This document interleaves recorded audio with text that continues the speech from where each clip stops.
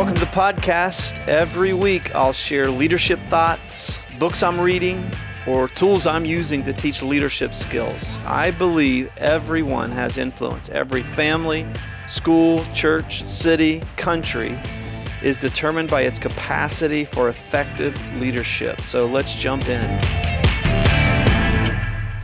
Well, welcome to the Leadership Podcast. I am Charlie McMahon. I'm glad you're with us today. Hope you are listening to this on your way to work and it can start your day, maybe on the way home, it can end your day. We are in a series about apart, how to not come apart. So many responsibilities are pulling at leaders these days more than ever. And so as I've told you, I've been using Gary Sweeten, Dr. Gary Sweeten, my friend and mentor, and his tool, Apart: Adversity, Pessimism, Anxiety, Rumination, and Trauma. And this is the final part of this Apart series. We looked at adversity is going to happen. It's going to be loss. It's going to be criticism. It's going to be failure. You can't avoid it. It's living is to live is to face adversity. And if you're wired a certain way in particular, but this is true for all of us, you can go to the P of pessimism, pessimistic thinking, negative thinking, and you begin the process of a self-cycle of pessimism that leads to the A of anxiety, sometimes anger.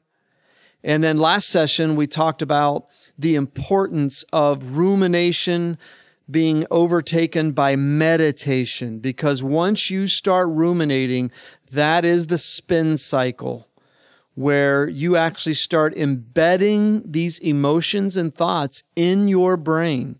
You see, we are our own brain surgeons. We really are. Our mind changes our brain. For many years, science thought it was the other way around. Your brain determines your mind, but the scientific reality is that is not true.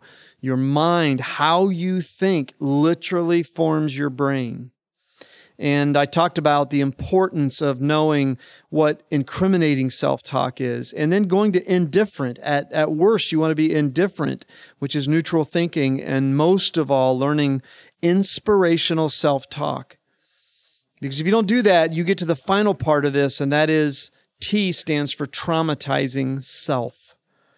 The interesting reality about negative thinking, negative expression, is no one can damage your heart and soul more deeply and more permanently than yourself. Dr. Gary writes, there is a lot of talk in society about trauma and abuse from perpetrators. I strongly agree with the need to stop all bullying, child abuse, and violence against others.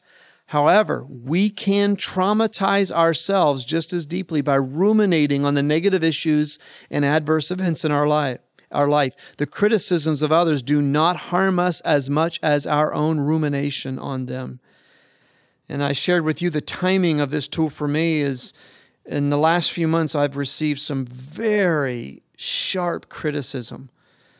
Just hit me at my core. And I've had to daily, multiple times, implement this tool because I will go to ruminating on those comments and chewing on them and swallowing them and chewing on them some more over and over again. You know, the Bible says that life or death is in the tongue. Listening to our own talk, listening to our negative ruminating can bring more death into our lives than the actual original events. And we have to be able to intercept that. People often think that they're trapped and they can't escape because they're so susceptible to this trauma and self-abuse. It leads to a black and white type thinking that separates us from reality, where we begin to act in terms of and think in terms of everything is either wonderful or terrible. There's never any middle ground. There's no balance to our thinking. And when that happens, we have entered into the mode of traumatizing, self-traumatizing.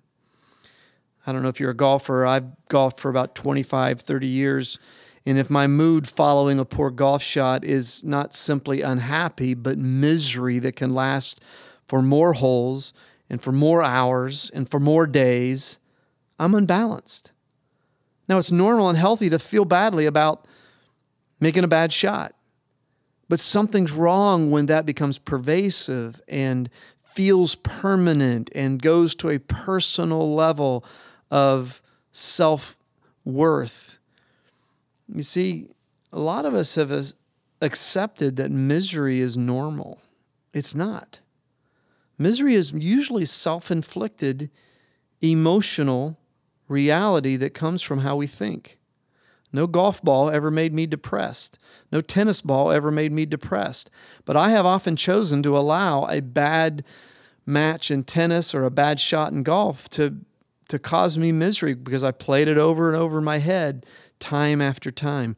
One of the things the Bible talks about is how a negative framework is a part of our broken nature in humanity, and that God came to heal us. Did you know that's possible? That as leaders, we can be healed from the defensiveness and the pseudo-protectionism of a negative way of thinking.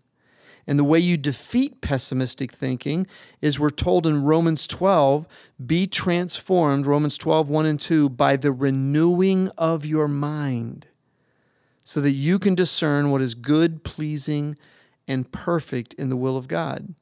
In other words, to have clear thinking, to know, here's what I need to do as a leader. I've got to constantly renew my mind, take the truths of Scripture into my life, and allow God to change my thinking. So here's an acrostic that I want to close with today on this session, and I'd like for you to practice one of these today. Just practice one of these when you can. So it just spells out the word renew, R-E-N-E-W. And today, one of these you can do. R stands for retreat from action. Get alone, put some space between you and activity, and sit in your thoughts. Go outside yourself to see that, okay, this is what I'm really thinking. Look at yourself. Go outside your thoughts to see what would you think if you were sitting there listening to a friend talk the way you're thinking. Retreat from action. Pull back. And then E, engage with truth. Engage with truth. For me, this is important to do a daily affirmation. I'm a beloved child of the Most High God with supreme value and worth, just as I am today. With God, all things are possible. God can do immeasurably more than all I ask or imagine according to His strength that is in work in me. In other words, have a way that you intentionally grab a hold of the truth, because one of the things about negative self-talk is it deals in mistruth. It deals in exaggeration. It deals in black and white thinking, which often is just not reality. It's just not reality. N stands for narrow your focus. One of the byproducts of research that's become so helpful to me is that the natural state of the human mind is chaos. The natural state of the human mind is inner chaos. If you just let your mind go, it goes in every direction, 100 miles an hour. And one of the essentials to renewing your mind is having something you're focused on. We teach this in our Players Box ministry through visualization. Make sure you spend 1, 2, 3, 5 minutes a day visualizing practice ahead of time, the actions you're going to take, the outcomes you desire, and that narrowing of the focus quiets the mind. If you're a golfer, have you ever had 3 swing thoughts in one shot? Well, your brain can't focus on more than one thing at a time, and you're doing your brain a quieting service when you focus on one issue positively. I teach tennis players, focus on the logo, see the logo, and focus on that. Even though you literally can't see the spin of the ball well enough to see the Wilson logo, when you do that, you narrow your focus, you quiet your mind. And I'll get to one of the things you can do on that in a minute. E, expect results. One of the most fascinating studies on this is in Ethan Kross's book, Chatter. The whole book is about our inner chatter, our inner self-talk. And he talks about the scientifically discovered power of placebos. Placebos used to just be a test agent to see if the real medicine worked or if it was just in people's heads. And then scientists discovered there's actually a power to placebo. What is it? Expectation. When you really believe something is going to happen, your brain kicks in. Your brain kicks in. And it's a fascinating discovery that just shows the power of our brain when we expect a truth, when we expect a medicine, when we expect an action to work. Our brain kicks in. So pick out something that you expect to see results from. By the way, be someone else's placebo today. Be someone that they go, you know what, every time I'm around Shane or Will, I just feel so good. Every time I'm around, so I just feel so good. I just feel better. And that you're having a placebo effect upon someone else. It's amazing. And then W is a big one. Worship. Why do I say that? It's because we all know what worship is. Some people say, I don't know how to worship. I don't know how to. Yeah, you do. You ever bought a new car and you ever got inside that car and you smelled the new car smell and you just sat there and, this is wonderful. That's worship, friend. That is worship. And if you can just sit, and I said this last time, if you're a Southbrooker or wherever you go to church, or just go on Spotify and look up a song that you like that you could worship God with, Jesus said, if you'll lose your life for me, you'll find your life. And there's something powerful in renewing our mind about losing ourselves in worship. As I said last time when we were together on the rumination part versus meditation, there's a worship song almost every week that we do at Southbrook that I'll look up the lyrics on that, and then I'll just be singing that song all week long. I hope you can pick one of these things, ideally all 5. But if you can't and you want to begin the journey, there are 2 books I want to recommend. One is Turn on Your Brain by Dr. Caroline Leaf. The essence of that book is how science is catching up with the Bible.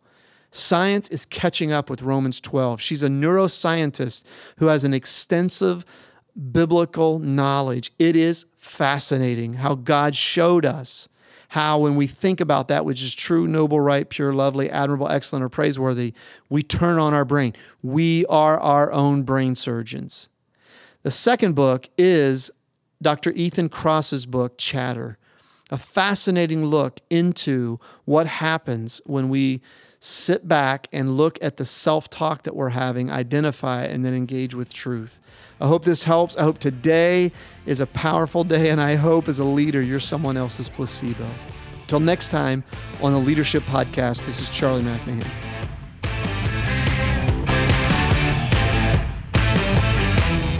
Thanks for listening. Tune in every week as we continue learning and growing in faith, in life, and leadership. And if this has been helpful to you, subscribe and spread the word. And I will talk to you next week.